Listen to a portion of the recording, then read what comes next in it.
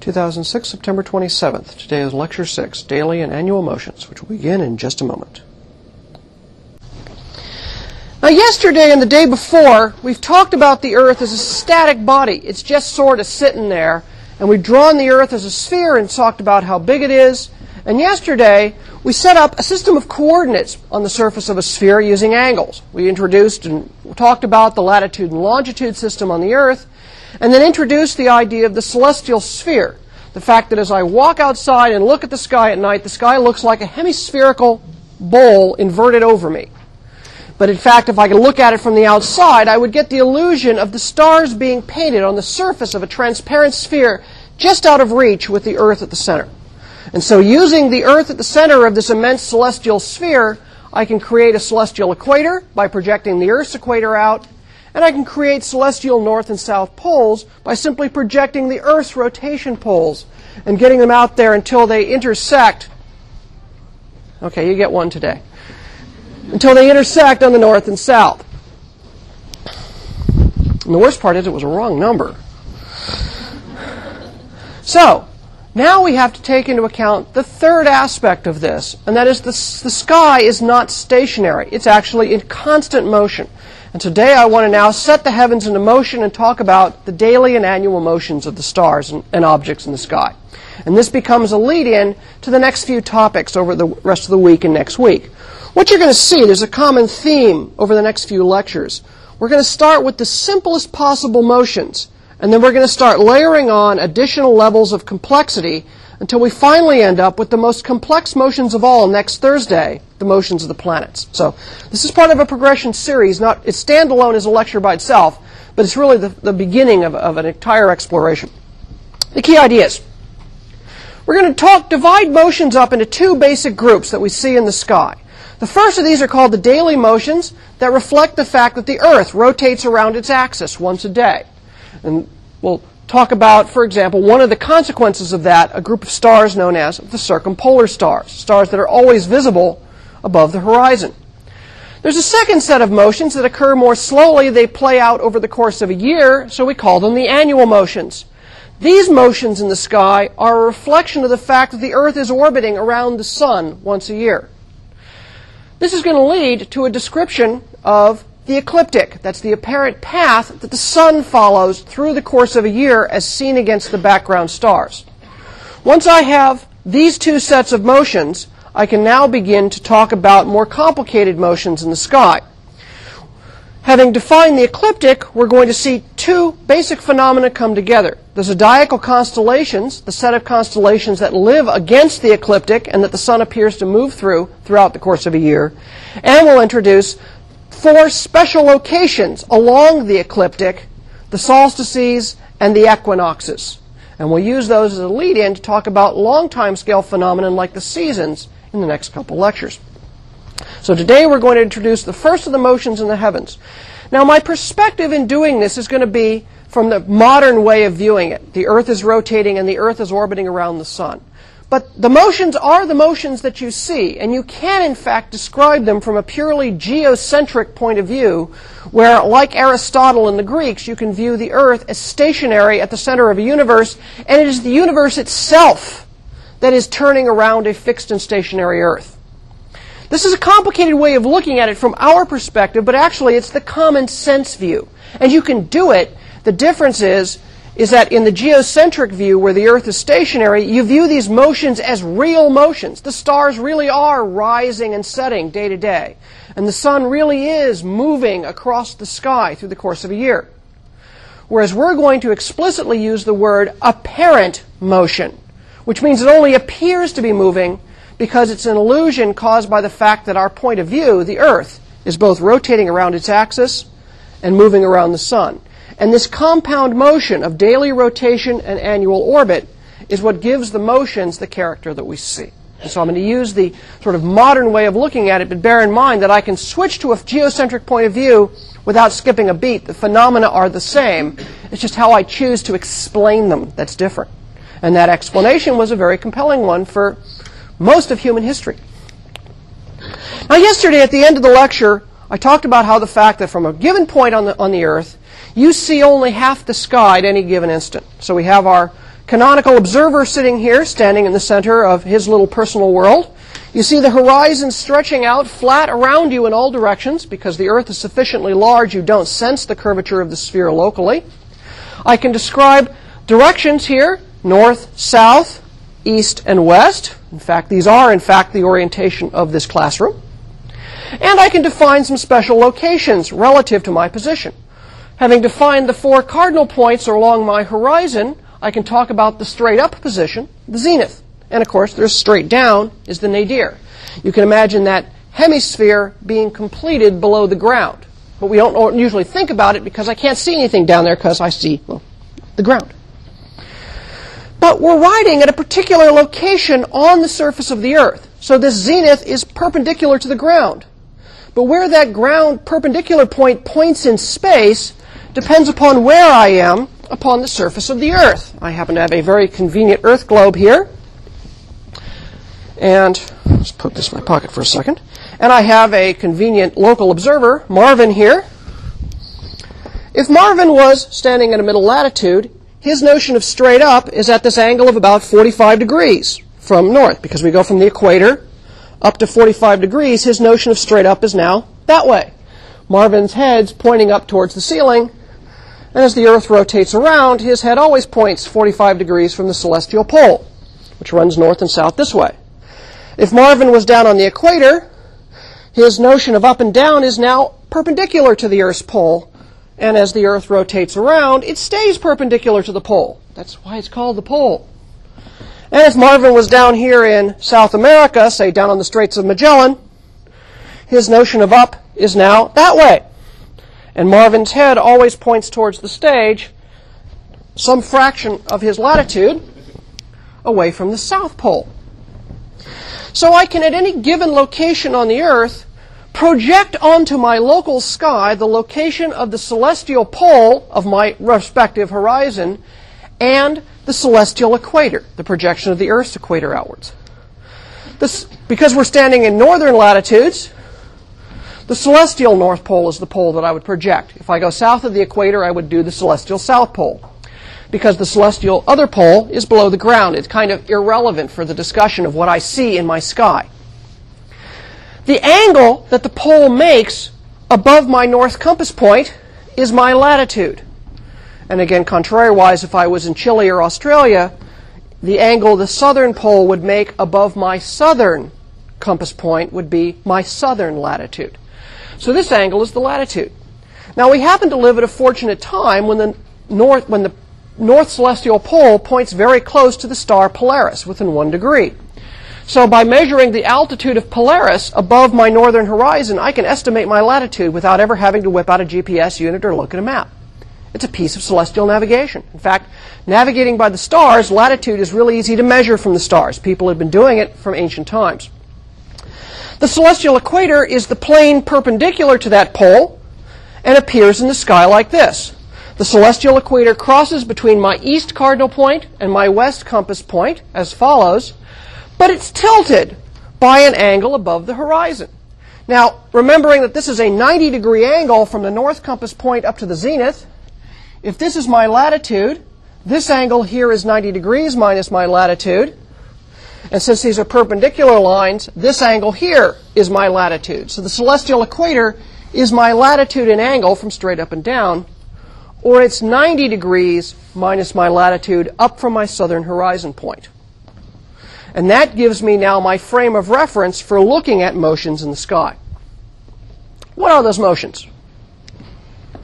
Well, the Earth rotates in such a way that objects rise in the east, facing north. Objects will appear to rise in the east, come to a high point towards the south, and set down in the west. This apparent daily motion simply reflects the fact that the Earth is rotating. And it's rotating towards the east. So I'm showing you the United States, a nice familiar frame of reference here. The sense of the Earth's rotation is sort of that the eastern part of the United States leads and the western part of the United States trails. And so if I view this from the point of view, you all get to be the stars. An observer, where's my observer? An observer standing at a location on the Earth, doesn't see you at all, because daytime's towards the screen here. But as the Earth rotates towards the east, he sees first those stars over at that part of the room rise above his eastern horizon, and then as they rotate around, those stars are now overhead as seen by Marvin here on the globe. And then finally, as the rotation continues, those stars finally set below Marvin's western horizon. And that gives you this apparent motion through the sky of objects rising in the east and setting in the west. The rotation is about the axis that runs through the north-south poles. It takes roughly 24 hours for the Earth to turn around once, and so we end up with this sense of eastward rotation every 24 hours. So stars appear to rise in the east and set in the west on a roughly 24-hour period. Not exactly 24, but just a little bit different, and the reasons for that will become clear in the next couple of days. Now these are apparent paths. These are only motions because we're moving. So we're seeing the reflex motion. Because the motion is around the pole of the Earth, remember the celestial equator and the Earth's equator are coincident. They're on the same plane, and that plane is perpendicular to the poles. So that means the apparent paths will always be parallel to the equator, because all of your lines of parallels of latitude and parallels lines of declination are all parallel to the celestial equator. So the result of these things is the orientation of these paths in your sky depends upon your latitude, how your notion of up or down corresponds to the angle with respect to the poles of the Earth. So for example, if you're standing at the equator, and now I'm going to make the notion of up-down this way, objects will appear to, let's get the right direction here, rise in the east and set in the west. Objects will appear to rise straight up out of the eastern horizon and straight down in the west. If I'm at a pole this way, my notion of up-down is this way. Objects neither rise or set above my horizon. They all move in paths which are parallel to my horizon. And if I'm at a middle latitude, then I rise at a path tilted by 90 degrees minus my latitude. So which way your paths are tilted depends upon your latitude. Your sky and the apparent motions in that sky look different to you, whether you're standing at the pole, the equator, or one of the middle latitudes in between. So for example, in Columbus, we're almost exactly 40 degrees north. So if you went out to 15th Avenue, faced east, which we know is roughly along the 40th parallel of latitude, and you watch stars rise in the east through the streetlights, what you would see is they would be on tilted paths. I would see them in the east, pointing that way. I would see them rise in the east on a path which is tilted by 50 degrees relative to my horizon, and then set by a path. And if I traced out that path as it's set in the west, the angle of that path with the ground would be 50 degrees. To show this photographically, this is a photograph taken from Australia at 30 degrees latitude. The town there is Coonabarabran, which is down below the Anglo-Australian Telescope Observatory site. The angle the paths make is because Coonabarabran is roughly at 30 degrees south latitude. The angle of the path here between the horizon and this star trail path is 90 degrees minus 30 degrees, or as I've drawn the angle here, 60 degrees from the horizon. For Columbus, we're at 40 degrees, so it's 90 minus 40, or 50 degrees. If I was exactly at 60 degrees north latitude, the angle would be 30 degrees, 90 minus 60. The star trails here are made, these beautiful photographs by David Malin, are made by taking a long exposure photograph of the sky and letting the stars move as the shutter is open. As you move to different locations, as I displayed sort of with my little dancing globe demonstration, you see different motions in the sky. Now to emphasize this, if you're standing at the equator, the north celestial pole will be an angle of 0 degrees above your north horizon. And the reason for that is because the equator is 0 degrees of latitude. In fact, I haven't drawn it, but the southern celestial pole would be here, and the celestial equator would pass overhead directly through your zenith. At 40 degrees north latitude from Columbus, the north celestial pole is 40 degrees above my northern horizon, and the celestial equator is tilted by 50 degrees, 90 minus 40, off of the southern horizon line. So you would see all the paths of stars on different declinations, all of them cross the horizon at 45 degrees. And then finally, if you were standing at the North Pole or flip upside down the South Pole, the paths would actually be circles around the sky. They would never cross the horizon at all, except the celestial equator is exactly along your horizon. If you were, in fact, at the North or South Pole, you would see stars, if you were up there at night, like at the South Pole, the stars just go round and around. Well, why say that? Let's see it.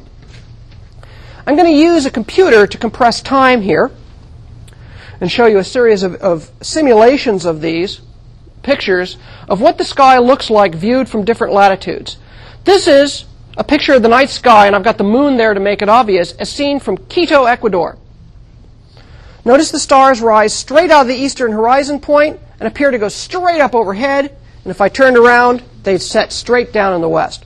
So at the equator, objects are kind of silly. They kind of rise straight up off your horizon and set straight down on the other side in all directions. So we'll just play that again just so you can see it. So notice the stars here to the southeast and northeast, and that east perfect, just going straight up. It really does look like that. You can tell pretty much where you are on the Earth just by watching the stars over the course of a clear night. If you can measure the angle of that path, you've measured your latitude. If I go to a middle latitude, and this is now a view from Columbus, again, the same night, exactly the same moon phase, and now the paths are 50 degrees off the horizon. They rise in the east, but they follow these diagonal paths up across the sky. And yes, I know my wireless is not connected. Finally, if you go to the North Pole, you get what I consider to be one of the freakiest views from the surface of the Earth. I've never had the opportunity to go to the South Pole. I've wanted to really badly.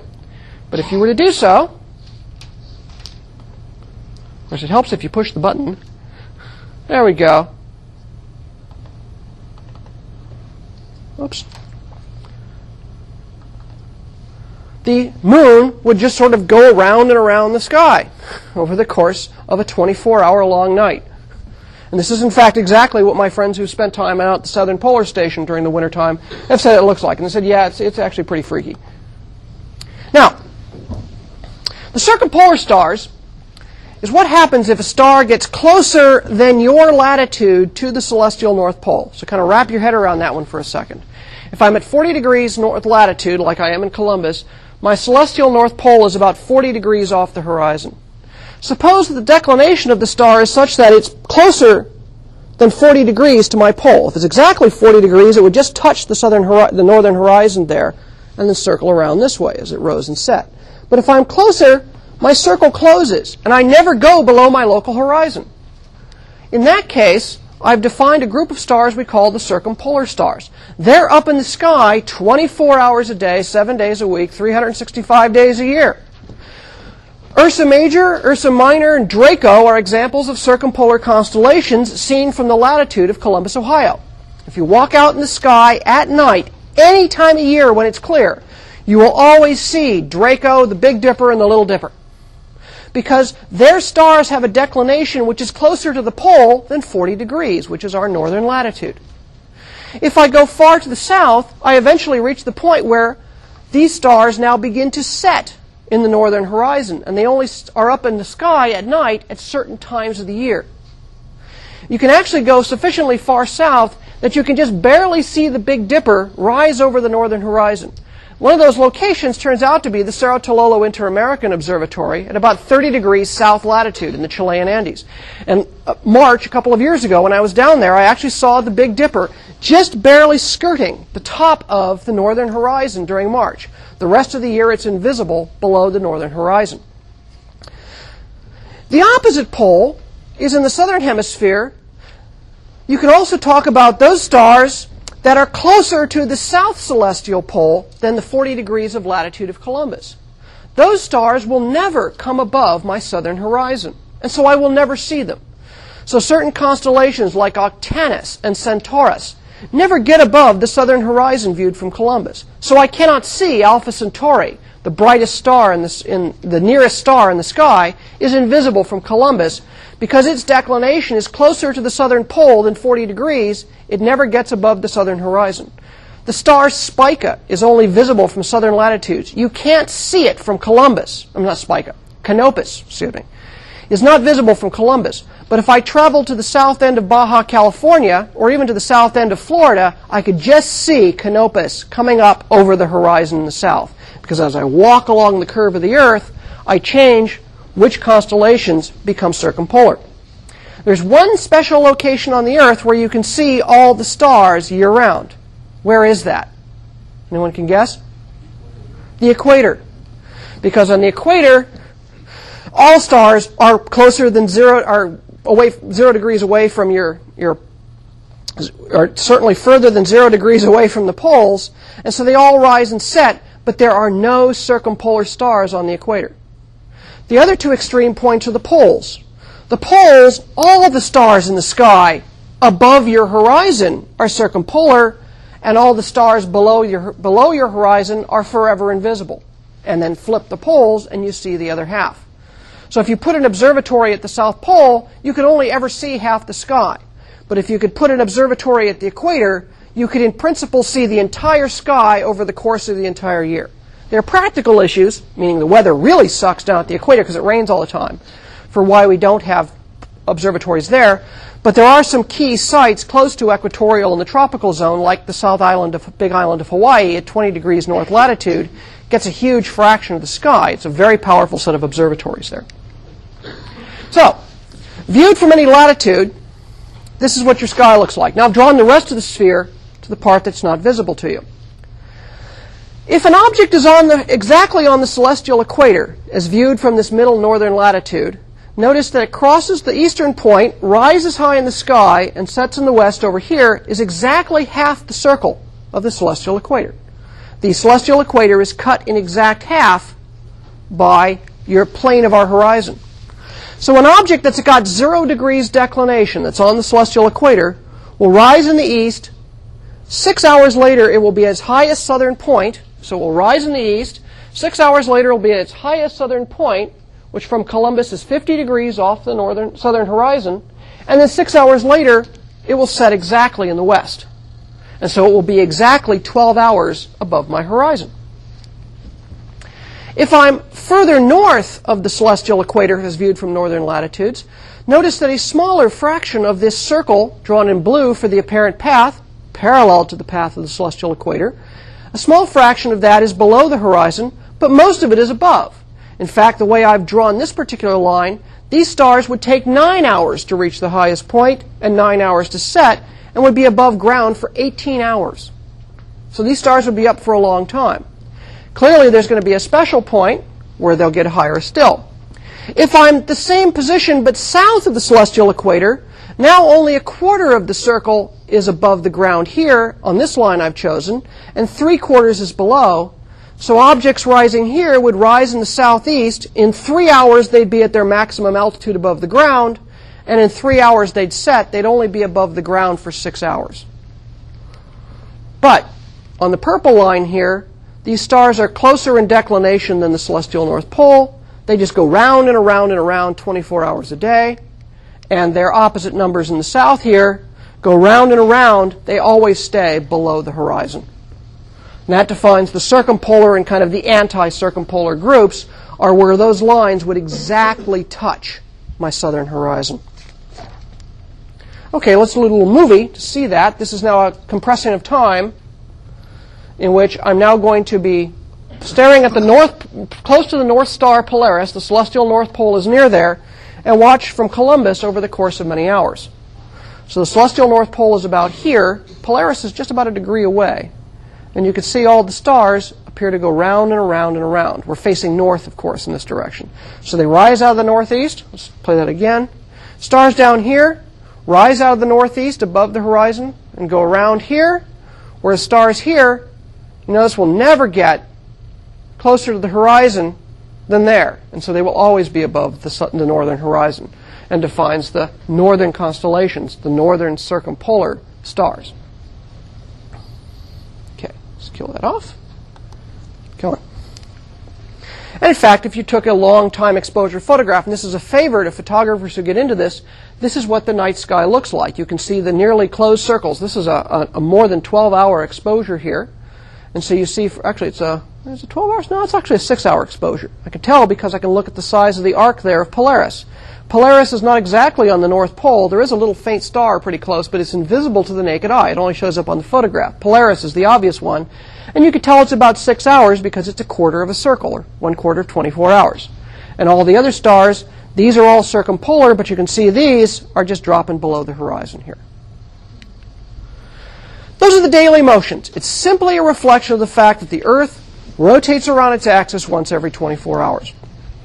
There's another set of motions which we can look at, which are due to the fact that the Earth is orbiting around the Sun. And in fact, we often talk about this annual motion. We apply it primarily to the Sun. The Sun's sitting, to a first approximation, fixed at the center of the solar system, and we're orbiting around, which means where I see the Sun against the background of the sky depends upon where I am at any time in the orbit. And the orbit takes at least 1 year. So as I move around the Sun, turns out the direction of motion in the solar system, my arbitrary notion of up on the Earth is north. I know it's kind of northern-ocentric, so my listeners to the podcast in Australia are just going to have to deal. The way you can figure out what the direction of rotation of something where north is up is very simple. It's called the right-hand rule. So take your right hand, put your thumb up, like in a notion of approval, and then take your fingers and curl them in this direction. I'd like you all to do that. That's the sense of rotation in a right-hand rule. And the Earth, in fact, I cheated by looking at the Earth, but in fact, I could use north up, fold the fingers. It's the right sense of rotation, the east leading the west. The Earth's orbit also follows a right-hand rule. Up is now going to have a particular direction. We're going to use the name in a second. It's called the ecliptic pole. And it orbits in that same right-hand sense. There's an important clue in there to the origin of the solar system that the planets all tend to rotate in the same general direction that they orbit. They're remembering something about the conditions under which they formed. Because the Earth's rotation towards the east causes stars to rise in the east, because the Earth is orbiting in the east, the reflex motion of the Sun is going to cause the Sun to appear to drift slowly eastward with respect to the stars, reflecting the Earth's eastward orbit around the Sun. This drift is kind of small. Its drift is about less than a degree per day. That's easy to compute. There are 365 days per year, but only 360 degrees in a circle. So to go a full 360 degrees in 365 days, you move a little bit less than a degree every day. Since the Sun is a half a degree across in the sky, the Sun moves twice its own diameter in round numbers every day. So it's a very slow motion. It's not as dead obvious as watch the Sun rise now very close to the equinox. You are pretty much certain 6 hours later around noon it's going to be straight overhead, and another 6 hours it's going to be setting in the west. That's a very quick motion. But during the course of that 12 hours, the Sun will have moved through half of its daily motion, or about half a degree. The Sun will have actually moved a little bit to the east. Remember, it's rising in the east and setting in the west, but simultaneously it's slowly slipping a little bit backwards in motion by about its own diameter, because the same time the Earth is rotating, the Earth is also orbiting through 1/2 of a degree through its full year track around the Earth. So the apparent motion of the Sun is a reflection of the Earth's orbital motion around the Sun. You could also adopt the geocentric view and say the Earth is stationary and the Sun is rising and setting and also having a second slower motion against the stars, and you can actually explain the observed motion pretty well that way. So the apparent annual motion of the Sun is simply a reflection of the Earth's orbit around the Sun once a year. Because it's once a year, it makes it a slow eastward drift of about less than a degree a day, eastward because we orbit in a general right-hand rule sense around the Sun. Now, the path of the Sun, however, is different.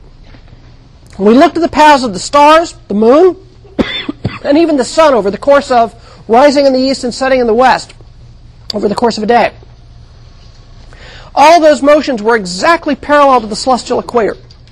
But if I watch the motion of the Sun throughout the year,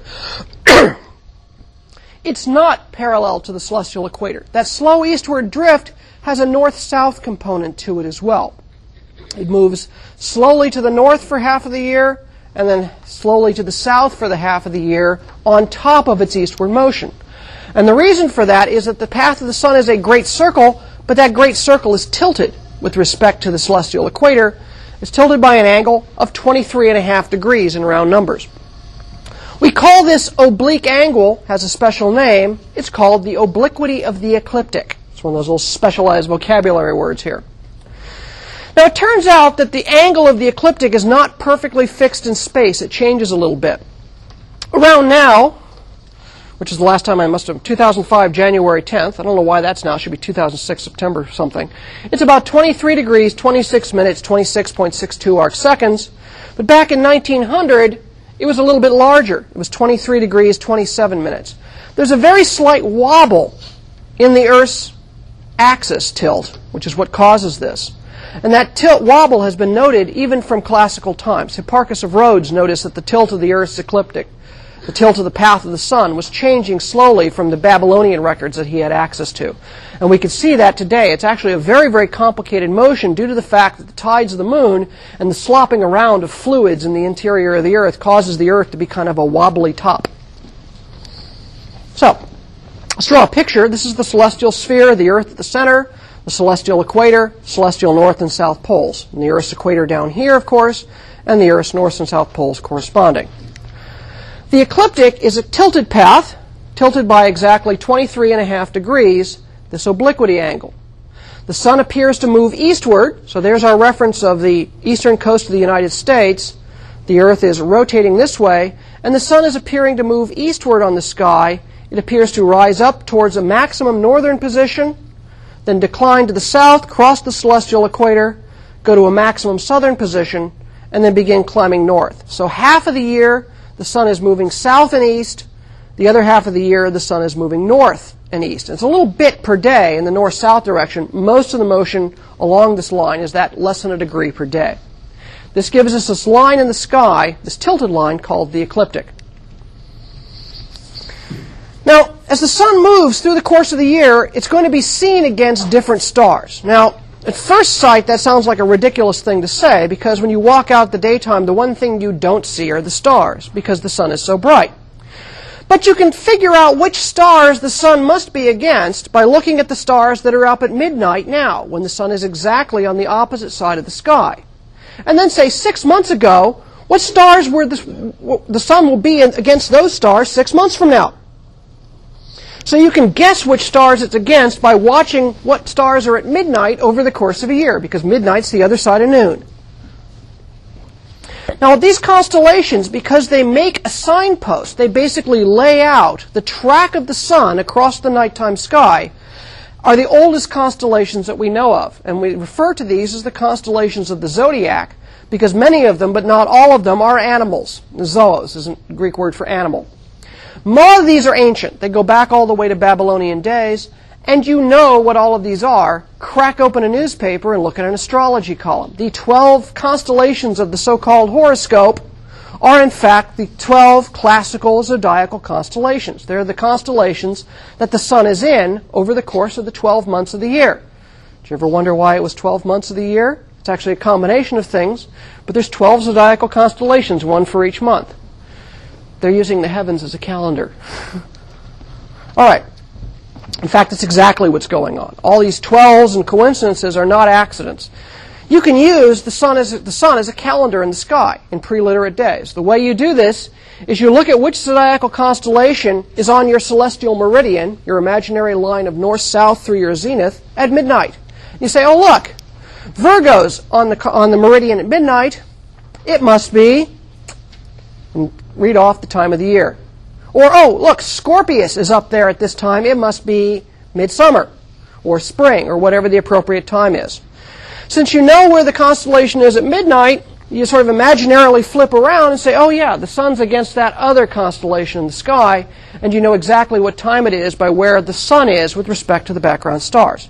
It takes a little bit of imagination and a couple of years to get all the constellations nailed down, but once you do that, you've got the whole system. It just takes you a little time is all.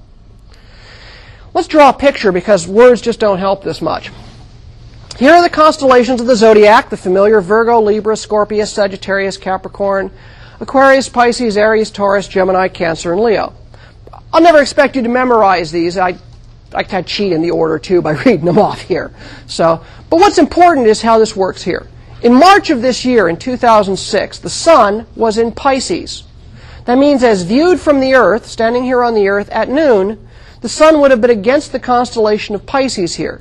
And I would know that because at midnight, if I went out, there was the constellation of Virgo. If I waited 3 months later to June, the Earth has moved, again, there's sort of this general right-hand rule. So in these pictures, up is your celestial north, if you will, or ecliptic north. And the Earth rotates around this way in a right-hand rule. So in June, it will have moved a quarter of the way around its orbit.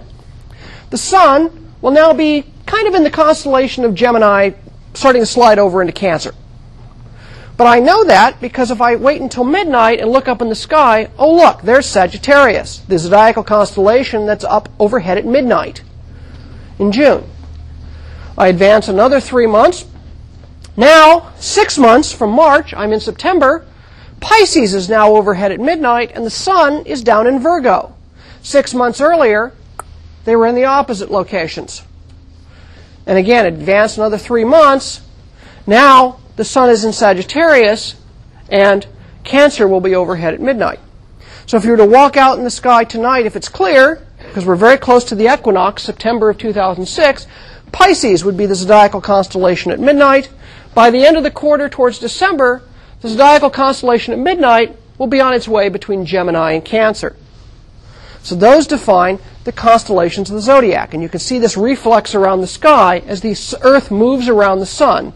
It simply goes through the sequence of constellations through the course of the year, year after year, and we could track out the motion of the Sun and thereby just simply sketch the ecliptic across the sky. Now there's some special points along the line of the ecliptic. There's 4 special points. 2 of those are known as the solstice. The solstice occurs when the Sun is at its maximum northern or maximum southern position along the ecliptic.